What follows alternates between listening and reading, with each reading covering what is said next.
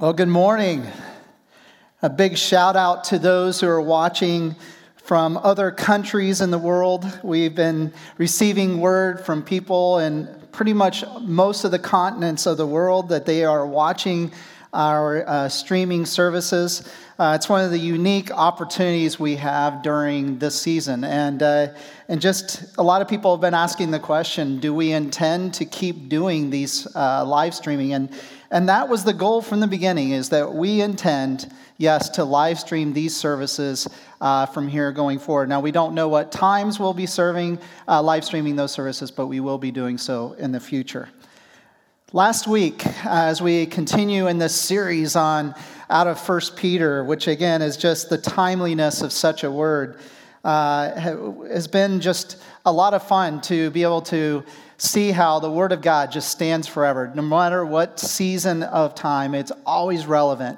But in particular, the text out of 1 Peter is really exciting. Last week, we talked about what it meant to risk it, and in spite of the challenges that might be around you. To risk it, in other words, not letting yourself consider all the possible ramifications if you were to live out for Jesus, but rather just live it out. Be encouraged. Be confident in faith. And so as Christ suffered, knowing, as what we just talked about during that time of communion, he knew for the joy set before him that the suffering was going to be worth it. And in the same way, for the joy set before us, that whatever suffering we have on this earth, there is something for eternity that we stand to gain. And that is the encouragement that Peter just keeps sowing in and out of his, in and throughout his text here in his epistle. And so last week we looked at, and I showed some pictures of some playground equipment that I grew up playing on, where a giant slide and a merry-go-round, things where swings were also much taller and longer, that have all been removed from our playgrounds, and everything is much more safe. But also with it comes less joy. And so, as Peter kind of says, in my opinion, it would be kind of the modern phrase, go big or go home. And I kind of feel that's the attitude he's bringing to the text, is that we have an opportunity to live out Jesus Christ. Don't allow the hindrances of risk stand in the way of being able to show the joy that God wants to exude through you, because through the hope and the joy and the courage you live out, people will start to take notice, and it could be the leading of their own life change, where they themselves will discover that which is found in Christ. So as we continue in the text, there is an opportunity here where Peter is now turning the page, and after having sown some deep principles within their heart about, being willing to risk it, being courageous, being willing to go forward in spite of whatever might happen, he's about to give what I would say is that locker room pep talk before they hit the field. Have you ever been in a locker room of a professional football team? Now, I am not an Eagles fan, but in December, I had the opportunity to go to Lincoln Financial Field and receive a VIP tour of the stadium. As part of going into that stadium, I had the opportunity to go into the Eagles locker room and be able to see the space that is kind of a sacred space for the players before they rush to the field. And so a lot of people that were in ministry and churches in our district, in the Evangelical Free Church, were invited for this tour, because our district superintendent, one of them, happens to be a former Eagles player, so he set up this tour. And I got to stand in front of Carson Wentz's locker. One of our youth pastors left a note in his locker. That's probably not legal, but he did so. Never heard back from him. He left his cell number, but so that can tell you that probably security saw that on camera and said, we're not going to let that happen. But I got to stand in front of different people's lockers. Some of them, it's like I know the players are like 320 pounds, and I'm like, how can they even sit in the chair between these spaces? But it was a lot of fun to go through there. And even though I'm not an Eagles fan, I definitely would say that it was quite the experience. The emotions and energy and the rush of feeling that moment was incredible. And yes, they even brought out the Super Bowl trophy for us to see. Now, they typically don't keep the Super Bowl trophy in the locker room, but they thought for our tour to bless us a little bit, they brought it out, and so we were able to take pictures next to it. Now, some of you are saying, now, that's really bold of you, Tony, to show Eagles pictures in the Eagles locker room, even though you're a Broncos fan, and last week you were dissing on the Eagles. Well, you might be thinking that I'm trying to redeem myself, but the reality is I've not been in any other locker room in the NFL. But I wanted to capture the energy that can happen in a locker room for a group of football players that are about to hit the field. So, would you think of a moment where the coach is literally standing in his locker room and he's about to give the charge of what is going to happen in the moments to follow? And so in that moment, the coach is going to give energy and excitement to his team. He's trying to get them pumped up. He's written a speech to speak about that game in hopes that they will then put their bodies on the line and give their best effort in defeating the opposing team. And then in that moment, as he is giving that opportunity to give the energy up, he's got this outline of what he wants to say to them to get them pumped up. As I was preparing to read and preach this text, I realized that as I outlined what Peter was speaking to, that if I was to give a locker room pep talk before a football team, before they hit the field, my outline would look similar to what Peter wrote here. So bear with me as I read through this text and try to capture the energy that I believe Peter is writing these things down for us and for the hope of the future church, that they, with vigor and excitement and confidence and courage, that they will step forward and out onto that field and lay their bodies on the line. So let's begin by reading in 1 Peter chapter 4 in verse 1. Therefore, since Christ suffered in his body, arm yourselves with that same attitude. Because whoever suffers in this body is done with sin. As a result, they don't live the rest of their lives, earthly lives, for human desires, but rather for the will of God. You have spent enough time in the past doing what the pagans do, living in debauchery, lust, drunkenness, orgies, carousing, and detestable idolatry. They are surprised that you don't want to join them in their reckless and wild living, and they heap abuse on you.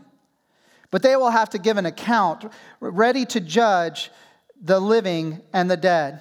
For this is the reason the gospel was preached, even to those who are now dead, so that they might be judged according to the human standards in regards to the body, but live according to God in the Spirit.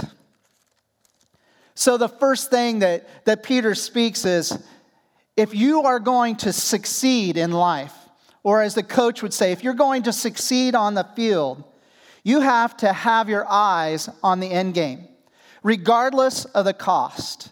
You have to be so motivated that no matter what happens throughout the game or whatever might happen in your life, that you are willing to throw your life out there, your body out there, giving it your all, regardless of the cost. And he says that in doing so, you are taking on the exact same attitude as our champion, Jesus Christ. He was one that didn't let the suffering that was going to happen next, the pain of what was going to happen next, to stand in the way of what was going to be accomplishing the greatest victory in the history of mankind. So he was always looking ahead, willing to endure that significant day of suffering for the sake of an eternity with all of us. Victory is sweet, which then makes the pain of preparing and going through it all worth it. Then you see Peter speaking forward as like, okay, have the same attitude of Christ and where you're willing to do it all, regardless of the cost, regardless of the suffering. Then he says, now go after life doing the will of God. Go after life doing the will of God. Not the will of you, not your individual will, but the will of God. In the same way, a team will not win on the field of play if they're going at it by the individual wills of each player. It requires a like-mindedness, a unification behind the direction of the coach, the leader of the team. When they set the game plan in place, they're saying we have to keep the eyes on the prize. We have to keep our eyes on the goals. We have to keep our eyes on what we've prepared for, because everything that's going to happen during this game will want to cause you to look to the left or to the right or to look behind, and maybe you'll lose your desire and your passion and your energy to keep going forward. You see, it requires, in order for a team to win, a singular vision. It can't be several different wills. It can't be several different pictures. It has to be a singular vision. And that vision for the church, for those who are following after Jesus, is what the Father has established from the beginning of time. Is that He desires a relationship with us. He desires a people that He can call His own. And so for those who by faith trust in the work of Jesus Christ, they join the family of God, and then they anticipate the future that they will have with their Heavenly Father. But then, as the coach would also say to a team in his locker room that might be ready to hit the field, he says, you've got to figure out what you did wrong in the past and avoid it and quit looking behind. You have to learn from your mistakes and go ahead. And so what you see in this text, in verse 3, he says, for you have spent enough time in the past doing what pagans do, living in debauchery, lust, drunkenness, orgies, carousing, and detestable idolatry. Peter acknowledges that most of the people he's speaking to probably could check every one of those boxes, that I have done something to that effect in the past. Now, when he says you've done enough of those things in the past, does he mean that there's a point or a threshold where it's like, it's permissible, and now you've done enough, so it's time to turn the page? Or is he saying something else? Well, in the text, when you understand what the word enough means in the Greek, it's to suggest that you have enough experience to know that this is not what we were supposed to do. This is not worth it. It's kind of like, I've been there, I've done that, and it didn't work. I am sick and tired of my old patterns. I've reached this place where I don't want to go back anymore. It's not worth it. It's not speaking that this word enough is to suggest a quota, that there's a quota of reckless living that is allowed by God. In the culture of our brothers and sisters in our county, there is this community called the Amish. And in their development of their younger people in their adolescent years, there is a season called Rumspringa. The Rumspringa is an opportunity where basically the Amish young teenager can go and live pretty much recklessly and get basically all of their wild living out of them, or sowing their wild oats, as some might say. This Rumspringa season often means that they indulge in the very things that are just spoken of in this text: debauchery, lust, drunkenness, orgies, carousing, and detestable idolatry. And during this time, many of these young Amish destroy their lives. And then once they get it out of them, then they'll realize, oh, I've had enough. So then they go back and they become members of the Amish church. And they go forward as if nothing happened. The problem is the damage during that season is significant. They might suggest that this text permits them to such reckless living. The reality is that enough there is realizing that I've lived enough of the old life to know it's not worth it. I've lived enough of those stupid actions to know what the consequences are. I've lived out enough of those poor decisions to realize the patterns that God is offering is superior. This isn't meaning to say, again, once you've had enough, then you're good to go. Peter is acknowledging that for the true believer, the one that is pursuing Christ, you are rescued from that lifestyle. You are rescued from the past. Why do we rush back into something that we know will destroy us? So he says, haven't you had enough? Haven't you realized that that was a faulty end? It was a false supposition that says this is worth it? Saying, no, you were redeemed. You were paid for to leave that which was destroying you, so that you have an opportunity for victory. In the same way, the coach has coached up each individual player so that they would then be able to operate in unison as a team. And each player has their faults and their weaknesses. Things that they've done in the past that are habits that will destroy the chemistry of the team. And so they've been working on it so that they can function together more in unity and like-mindedness so they can accomplish what they want to do on the field. The same principles hold true in the church. That God wants to use us, the followers of Christ, to make up the church, to accomplish some great things here on this earth. Mostly the aspect of bringing glory to Him by seeing the lives of other people being transformed. Because they look at our lives and say, I want on that team because it's the winning team. They recognize the life that we're pursuing is the better life. They recognize that we have purpose.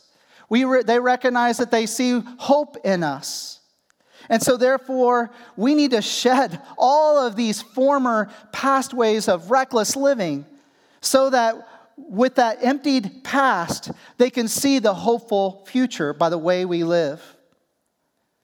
Peter also acknowledges in verse 4 that the ones you used to hang out with, doing all those things, the reckless and wild living that you might have done with a certain group of people, that when you start to empty yourself of those things, your friends are going to be the first to call you out.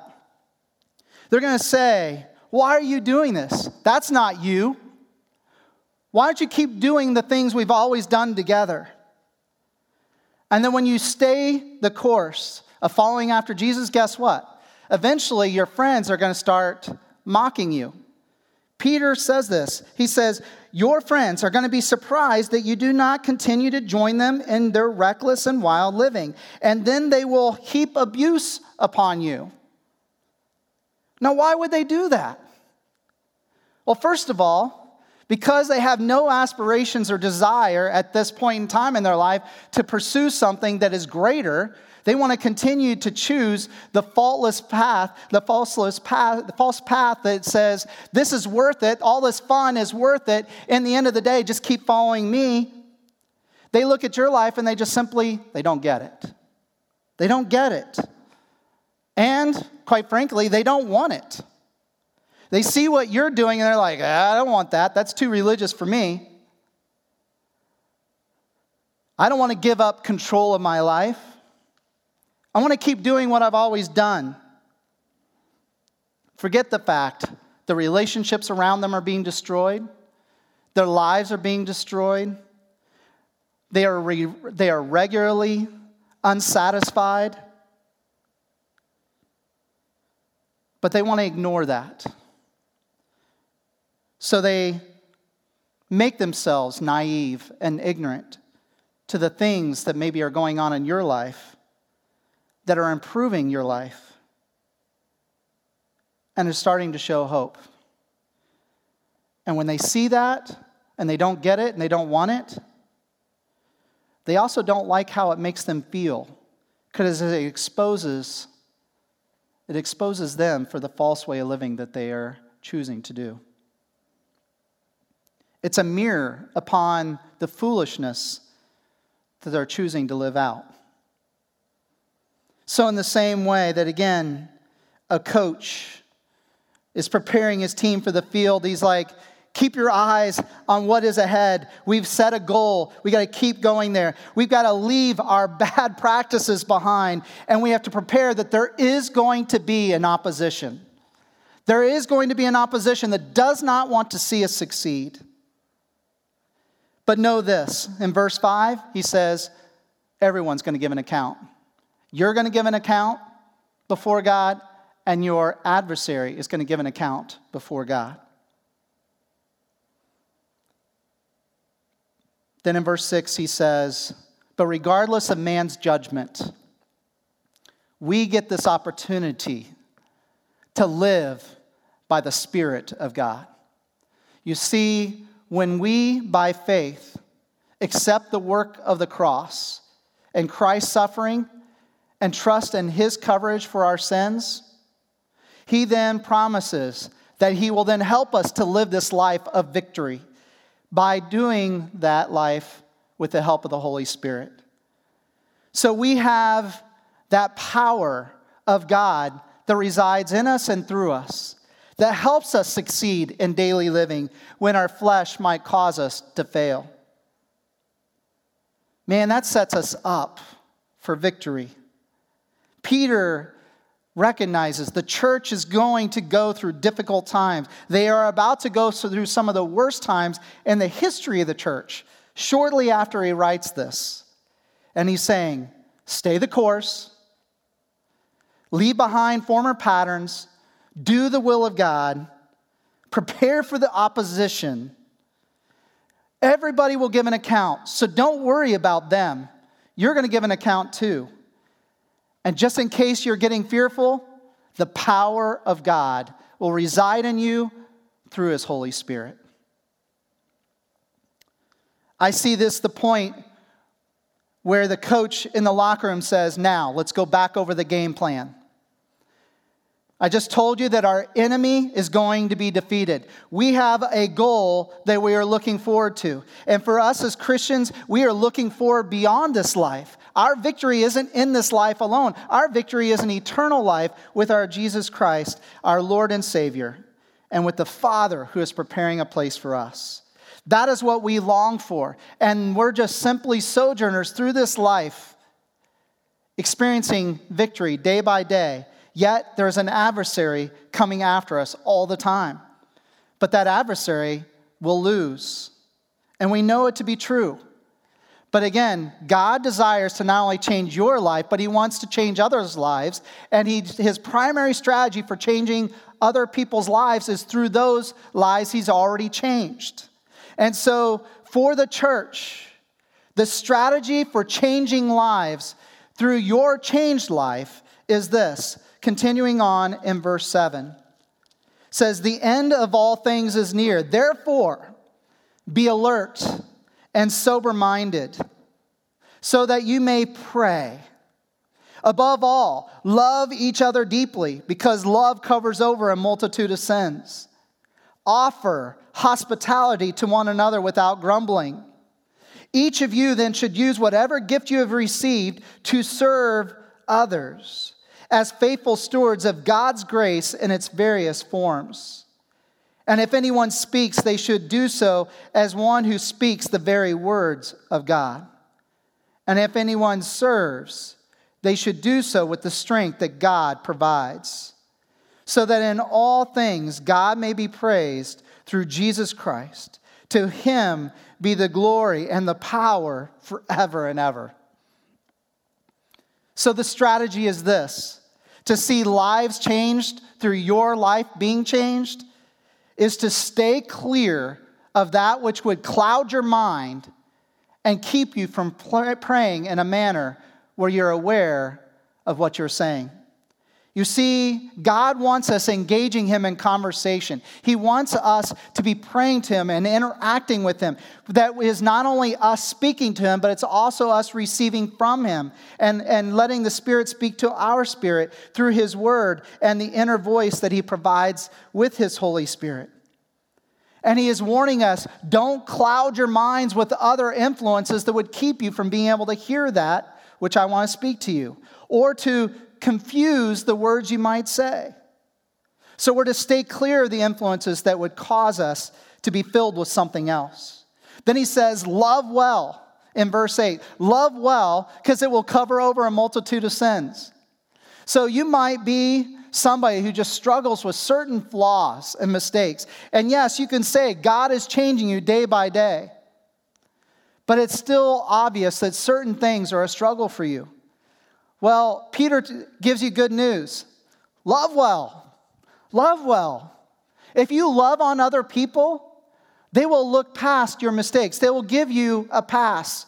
They will help you. They will give you the benefit of the doubt when they can tell you truly care about them. Even strangers, even though you might be awkward or maybe you stumbled into the relationship, maybe you're not the best communicator, if they can tell that you genuinely care about them, they will give you the pass for any awkwardness or flaws you might carry. So love well. Then he says, host people without grumbling. Be hospitable without grumbling or complaining about them. This one hits me pretty good. I'm very hospitable. My wife and I love having people to our house. But there's just something about how people come into my home sometimes and they don't think carefully about the things that are there. I mean, I remember having teenagers come into my home when I was a youth pastor, and they tended to treat my home as if it was a basketball gymnasium. And it's very easy to want to complain. Sometimes, though, it gets even more difficult. I can kind of give them a pass because they're teenagers. But when I have adults come into my house and they start acting as if it's their own house, it's really easy to complain and get a little bit of a bitter spirit. And what he says is, listen, we're supposed to open our homes. We're supposed to be hospitable. Do so with a smile on your face. And don't grumble about it. Don't complain. Consider it a joy that you have a home, that you have the ability to serve others, and you have something to provide. Which then he leads into the verse 10 where he says, and serve others, utilizing the gifts that God has given you. Some of those gifts are physical gifts. Some of those gifts are spiritual gifts, but they're all God-given. And he says, use those gifts to serve other people. And he mentions this phrase, which I just think is incredible, where he says, and be a good steward of the grace you've received.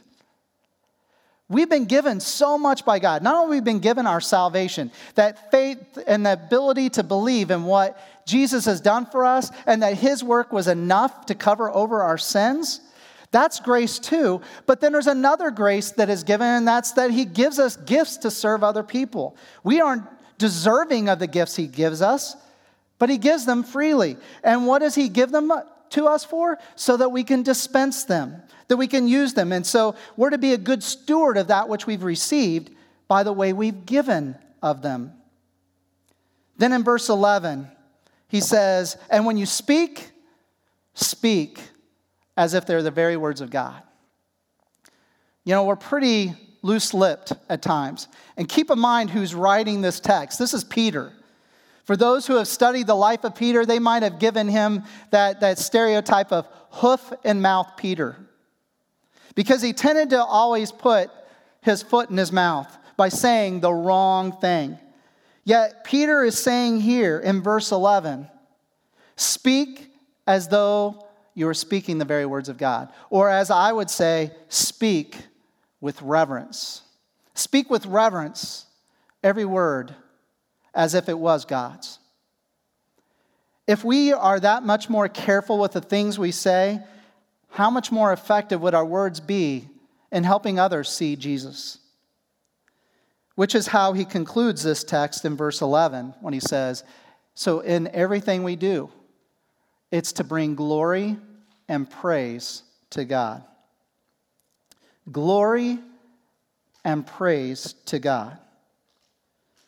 So speak as though your words were the very words of God. Serve with all the gifts that you've been given from God with the great grace you've been given, because you're going to be a steward of it. And he wants and expects you to use it well. And then he wants you to host people. He wants you to have people involved in your life. And he wants you to love on them well, and he wants you to serve them well, and he wants you to pray on behalf of them well with a clear mind. It is this strategy that God gives us by which we can be an influence that can help others see there is hope found in Jesus Christ. Hope found in the opportunity to see your life transformed by the work of Jesus on the cross and the work of the Holy Spirit every day in our lives, transforming us and making us into a new person. And yes, as Peter says, we should expect opposition. But I have found that some of the people that in the past had mocked me before have now since become followers of Christ. I actually had somebody come back several years later and apologize for the way they treated me, and then were pleased to inform me that they are now following Jesus like me. Shouldn't that be a story that we experience at least once in our life? That someone can say thank you for living out Jesus in front of them because it helped them see that they needed him too? For many of us, God brought us out of a lifestyle that was destroying us. And we are now privileged with the opportunity to bear the name of Jesus. And so it is in that hope that we have in being with him for eternity that we are given the opportunity to glorify him most by declaring the hope and proclaiming the hope that is found in Jesus among those we live among. Let's pray now. Dear Jesus, I recognize that I had lived enough in the past to say that the life I was choosing to live that the world says is worth it, getting drunk, pursuing sensuality, doing things that are self-pleasing, self-glorifying, sometimes at the cost of other people. I recognize that that life was empty. I lived it enough to know it's empty. It's not worth it. And the pain from it, and the embarrassment of it, the shame of it, the consequences of it was not worth it. But I'm thankful now, Jesus, that you give the opportunity to cover over all of that and to give us a new life that is filled with hope for that which is set before us, strength for that which is right before us right now, and courage to keep stepping forward in spite of so many unknowns. But Lord, even that isn't just to say thank you for what you've done for us, but it's an opportunity to then point to your work in our life so that others can pursue the same. Lord, it has been the prayer of many in this church and churches around us that you would bring a harvest of souls, that many people will come to Jesus. And Lord, we don't want to be on the sidelines. Those of us who bear the name Jesus, we want to be right in the thick of it, seeing that lives are being transformed, one person at a time, through one testimony at a time. And may we be that testimony that miracles do happen. And I am one of those miracles. Thank you, Jesus, because it is a grace that is not something that I have earned, but yet it's something you have freely given. I pray this in Jesus' name. Amen. Would like to give you a few questions to discuss with those that might be around you that have watched in or listened in to this message. First question is this: have you had enough in living for yourself? Have you had enough in living for yourself? What in your past are you sick and tired of that you simply want to move on from? That seems to keep repeating itself in your life. What in your life that has been with you from the long past that you're just tired of? It's time to move on and turn a new page. Would you be willing to share that with somebody else so maybe they can encourage you and pray over you? Number two, Have you allowed the mockery of some of your friends or the potential mockery of some of your friends to keep you from being courageous for Christ? What needs to change in how you engage these relationships that don't want to see you change and live for Christ? Do you need to move on from some of those relationships? Or do you just simply need greater strength to be the influence in those relationships rather than the influenced? Again, you can find strength and help and guidance from those that are maybe around you right now. What does it look like to maybe change the friend dynamic? Maybe it's the friends themselves, but maybe it's simply on how you interface with those friends. Lastly, what area in your life can you allow new change to come that would give more attention to Christ's work in your life? Maybe you haven't taken that risk that we talked about last week to allow what God is doing in your life be seen by others. Maybe you've been playing it safe among some of those friends. Maybe there's something you need to change. One of the first things that had to change in me was my language, the things I said. And in this text, it says, speak as though you're speaking the very words of God. Maybe you need to change the language you use when you're with your friends. Maybe you need to change the behavior of what you do with your friends. Maybe you've allowed other influences to be what intoxicates your mind versus God Himself. So what needs to change in you to allow the work that Christ is doing in you be seen by others? It is in that I want to encourage you to let what God has prepared you for be taken to the field of life, because the joy that is set before us and the joy that was set before Him is worth whatever challenges or pain or even victories we experience here on this earth, to be able to keep going, not looking to the left or the right, but keep pursuing Jesus. Having said that, we love you. God bless you. Stay safe. And we still anticipate the day when we can gather together once again.